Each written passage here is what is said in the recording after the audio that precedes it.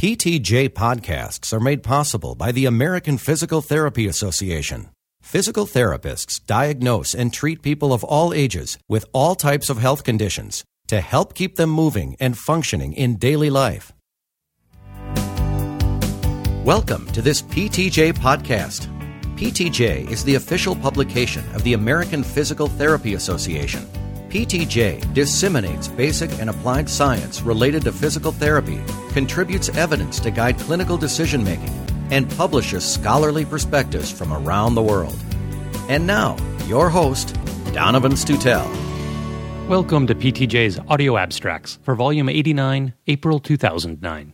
This month's research reports focus on falls in the Medicare population, pectoralis minor muscle lengthening, and longitudinal construct validity of the GMFM88 and GMFM66. This month's case reports focus on an ergonomic intervention for upper extremity and neck pain, and constraint-induced movement therapy in individuals after cerebral hemispherectomy. This issue also features two perspectives on sleep and motor learning, and a sensory motor agility exercise program for people with Parkinson's disease.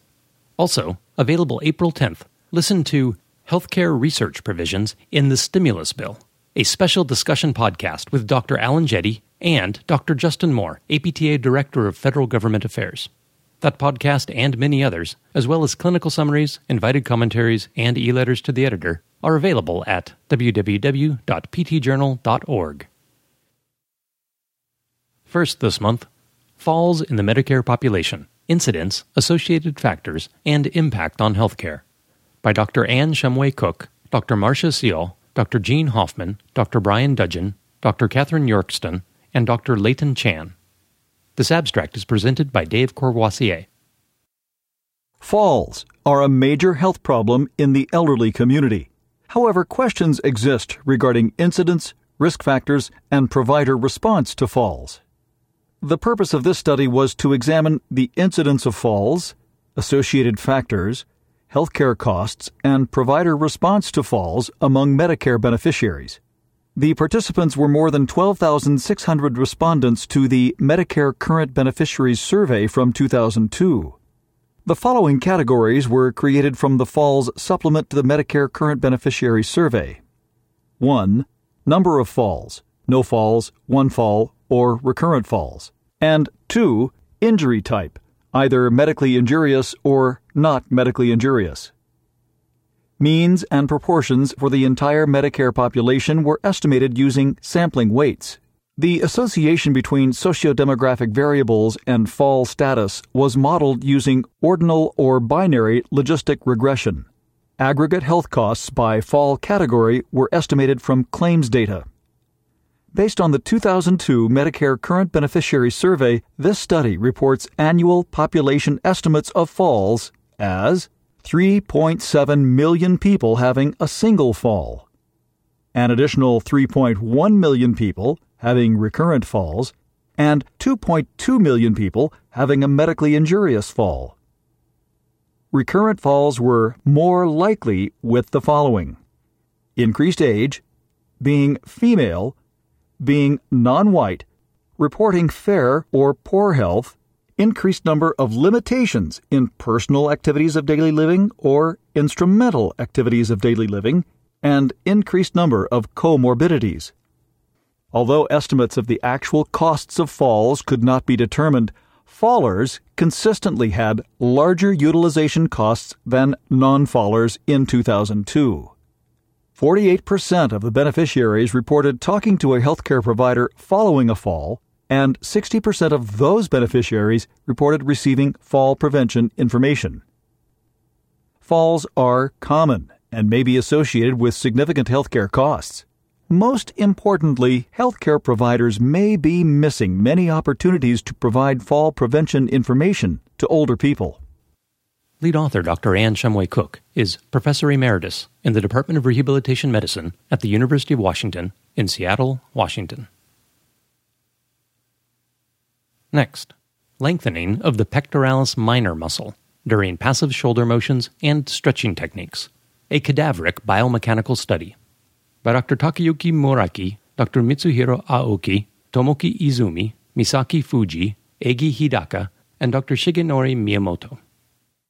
Lengthening of the pectoralis minor muscle during passive shoulder motions and the effect of stretching techniques for this muscle are unclear. The purposes of this study were 1. To investigate the amount and pattern of the lengthening between passive shoulder motions, and 2. To determine which stretching technique effected the greatest change in the length of the pectoralis minor muscle. 9 fresh cadaveric transthoracic specimens were used for this study. Lengthening in the lateral and medial fiber group of the pectoralis minor muscle was directly measured during 3 passive shoulder motions, flexion, scaption, and external rotation at 90 degrees of abduction, and during 3 stretching techniques, horizontal abduction, scapular retraction at 0 degrees of flexion, and scapular retraction at 30 degrees of flexion. The measurement was conducted by using a precise displacement sensor. Although the length of the pectoralis minor muscle linearly increased during all shoulder motions, lengthening during flexion and scaption was steeper and significantly larger than lengthening during external rotation at 90 degrees of abduction. For the stretching techniques, the pectoralis minor muscle was stretched more with horizontal abduction and with scapular retraction at 30 degrees of flexion than with scapular retraction at 0 degrees of flexion. In comparison with lengthening at 150 degrees of flexion, scapular retraction at 30 degrees of flexion significantly stretched the medial fiber group of the muscle. The extensive lengthening of the pectoralis minor muscle is necessary during shoulder motions, especially during flexion and scaption. Scapular retraction at 30 degrees of flexion makes the greatest change in the length of the pectoralis minor muscle. This study suggests the importance of the pectoralis minor muscle in shoulder motion and provides anatomical and biomechanical evidence that might guide appropriate selection of stretching techniques. A video of the lengthening of the pectoralis minor muscle during passive elevation in the scapular plane is available, along with this article, at www.ptjournal.org. Lead author Dr. Takayuki Muraki is a doctoral student in the doctoral course of physical therapy in the Graduate School of Health Sciences at Sapporo Medical University in Sapporo, Japan. Next, longitudinal construct validity of the GMFM-88 total score and goal total score, and the GMFM-66 score in a 5-year follow-up study. By Annika Lundqvist Josenby, Dr. Gun-Britt Jarnlo, Dr. Christina Gummesen, and Dr. Eva Nordmark. The Gross Motor Function Measure, or GMFM, is the instrument most commonly used to measure gross motor function in children with cerebral palsy. Different scoring options have been developed and their measurement properties have been assessed. However, limited information is available regarding longitudinal construct validity. The objective of this research was to study the longitudinal construct validity of 3 scoring options: the 88-item GMFM total score, the 88-item GMFM goal total score, and the 66-item GMFM score. A clinical measurement design was used in this study. 41 children with cerebral palsy diplegia who were undergoing selective dorsal rhizotomy were monitored with the GMFM for 5 years. The mean age when the selective dorsal rhizotomy was performed was 4.4 years old. The researchers created 2 subgroups for gross motor function before surgery using the Gross Motor Function Classification System, or GMFCS. The first subgroup was GMFCS levels 1, 2, and 3. The second subgroup was GMFCS levels 4 and 5. This study included results obtained before the selective dorsal rhizotomy and results obtained at 6 months, 12 months, 18 months, 3 years, and 5 years after the selective dorsal rhizotomy. The effect size and the standardized response mean were then calculated. At 6 months after the operation, effect size and standardized response mean values were small for all GMFM scoring options. At 12 months after the operation, the 88-item GMFM total and goal total scores showed large changes in effect sizes and standardized response means, whereas the 66-item GMFM scores showed lower effect sizes and standardized response means for both subgroups. Later, after the operation, larger values for longitudinal construct validity were found.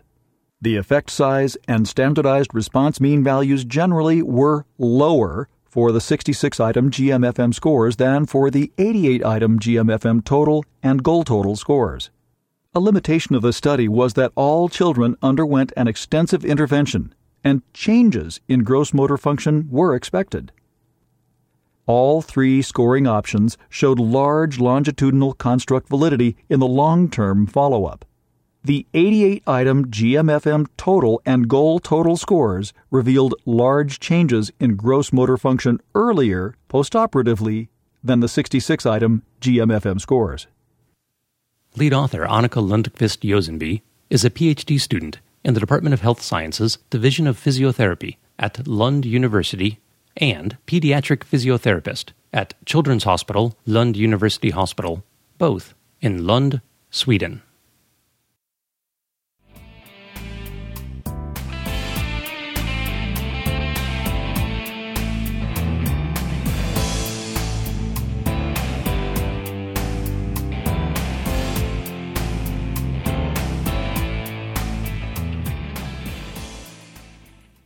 Our first case report is Ergonomic Intervention in the Treatment of a Patient with Upper Extremity and Neck Pain by Dr. Philip Fabrizio. Work-related musculoskeletal disorders are widespread among computer users and costly to the healthcare system. Workstation setup and worker postures contribute to upper extremity and neck symptoms among computer users. Ergonomic interventions, such as work risk analysis and workstation modifications, can improve workers' symptoms. However, ergonomic interventions do not appear to be a common component of traditional physical therapy treatment. The patient was a 26-year-old woman with right upper extremity pain and neck pain who was referred for physical therapy.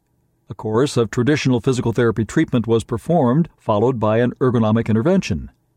Following 4 weeks of traditional physical therapy, the patient's resting pain level improved by 1 centimeter on the visual analog scale, but her pain level during exacerbations did not change.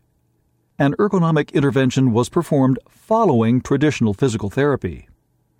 At the conclusion of the full course of treatment, that is, traditional physical therapy plus the ergonomic intervention, the patient's resting pain level decreased by 4.6 centimeters on the visual analog scale, and her pain level during exacerbations decreased by 3.2 centimeters. Her rapid upper limb assessment and work style scores also improved. This case report demonstrates the importance of examining the work habits and work-related postures of a patient who complains of upper extremity pain and neck pain that is exacerbated by work.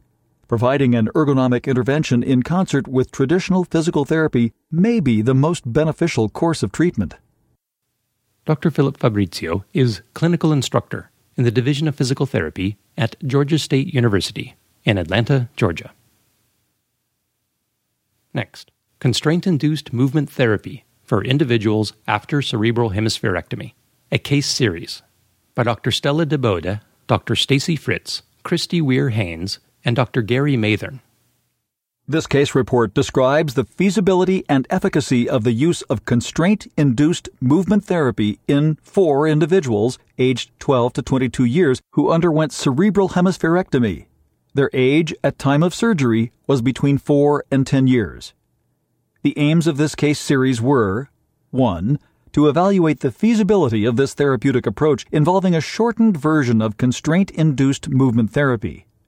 2. To examine improvements that occurred within the upper extremity of the hemiparetic side. 3.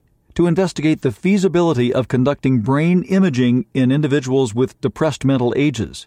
And 4. To examine changes in the sensory motor cortex following intervention. The patients received a shortened version of constraint-induced movement therapy for 3 hours each day for a period of 10 days.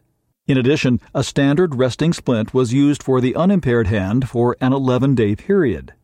Each patient was encouraged to wear the splint for 90% of his or her waking hours. The following outcome measures were used: the actual amount of use test, the box and block test, and the upper extremity grasping and motor portions of the Fugl-Meyer Assessment of Motor Recovery. Immediately after therapy, improvements were found in the actual amount of use test scores and the box and block test scores, but no improvements were found in the Fugl-Meyer scores.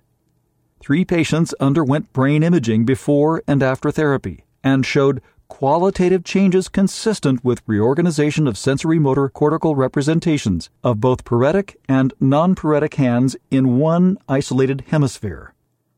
The findings suggest that constraint-induced movement therapy may be a feasible method of rehabilitation in individuals with chronic hemiparesis, possibly leading to neuroplastic therapy-related changes in the brain. Lead author Dr. Stella DeBoda is senior researcher and assistant professor in the sector of child neuropsychology at the University Medical Center Utrecht, Wilhelmina Children's Hospital in Utrecht, the Netherlands.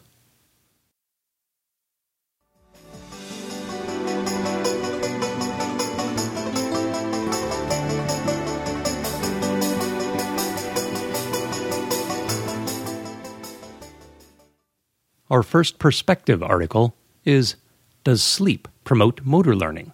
Implications for Physical Rehabilitation by Dr. Catherine Siang-Sukhan and Dr. Lara Boyd. For young people who are healthy, sleep following motor skill practice has repeatedly been demonstrated to enhance motor skill learning offline. In offline motor skill learning, continued overnight improvements in a motor skill are not associated with additional physical practice. Mounting evidence suggests that older people who are healthy fail to demonstrate sleep-dependent offline motor learning. However, little is known regarding the influence of sleep on motor skill enhancement following damage to the brain. Emerging evidence suggests that individuals with brain damage, particularly following stroke, do benefit from sleep to promote offline motor skill learning. Rehabilitation following stroke requires learning new motor skills and relearning old motor skills. Therefore, awareness that individuals with stroke benefit from a period of sleep following motor skill practice to enhance skill learning could affect physical therapist practice. The objective of this article is to present the evidence demonstrating sleep-dependent offline motor learning in young people who are healthy and the variables that may influence this beneficial sleep-dependent skill enhancement. In young people who are healthy, these variables include the stages of memory formation, the type of memory, the type of instruction provided, implicit versus explicit learning, and the task utilized. The neural mechanisms thought to be associated with sleep-dependent offline motor learning also are considered. The article discusses research examining whether older adults who are healthy show the same benefits of sleep as do younger adults. The data suggests that older adults who are healthy do not benefit from sleep to promote offline skill enhancement. The article presents a possible explanation for the apparent lack of sleep-dependent offline motor learning by older adults who are healthy. Last, the article considers emerging evidence showing that individuals with chronic stroke demonstrate sleep-dependent offline motor skill learning, and it discusses some of the possible mechanisms for this effect. Lead author Dr. Catherine Siang-Sukhan is Research Assistant Professor in the Department of Physical Therapy and Rehabilitation Science at the University of Kansas Medical Center in Kansas City, Kansas. Last this month, delaying mobility disability in people with Parkinson's disease using a sensory motor agility exercise program by Dr. Lori King and Dr. Faye Horak. This article introduces a new framework for therapists to develop an exercise program to delay mobility disability in people with Parkinson's disease. Mobility, or the ability to efficiently navigate and function in a variety of environments, requires balance, agility, and flexibility, all of which are affected by Parkinson's disease. This article summarizes recent research identifying how constraints on mobility that are specific to Parkinson's disease, such as rigidity, bradykinesia, freezing, poor sensory integration, inflexible program selection, and impaired cognitive processing, limits mobility in people with the disease. Based on these constraints, a conceptual framework for exercises that maintain and improve mobility is presented. The article presents an example of a constraint-focused agility exercise program incorporating movement principles from Tai Chi, kayaking, boxing, lunges, agility training, and Pilates exercises. This new constraint-focused agility exercise program is based on a strong scientific framework and includes progressive levels of sensory motor, resistance, and coordination challenges that can be customized for each patient while maintaining fidelity. Principles for improving mobility presented here can be incorporated into an ongoing or long-term exercise program for people with Parkinson's disease. Lead author Dr. Laurie King is postdoctoral fellow at the Oregon Health and Sciences University in Portland, Oregon.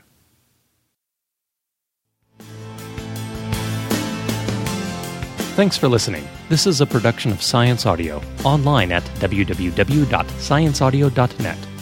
We always appreciate your feedback. You can email ptj@scienceaudio.net or leave a voicemail at 626-593-7825.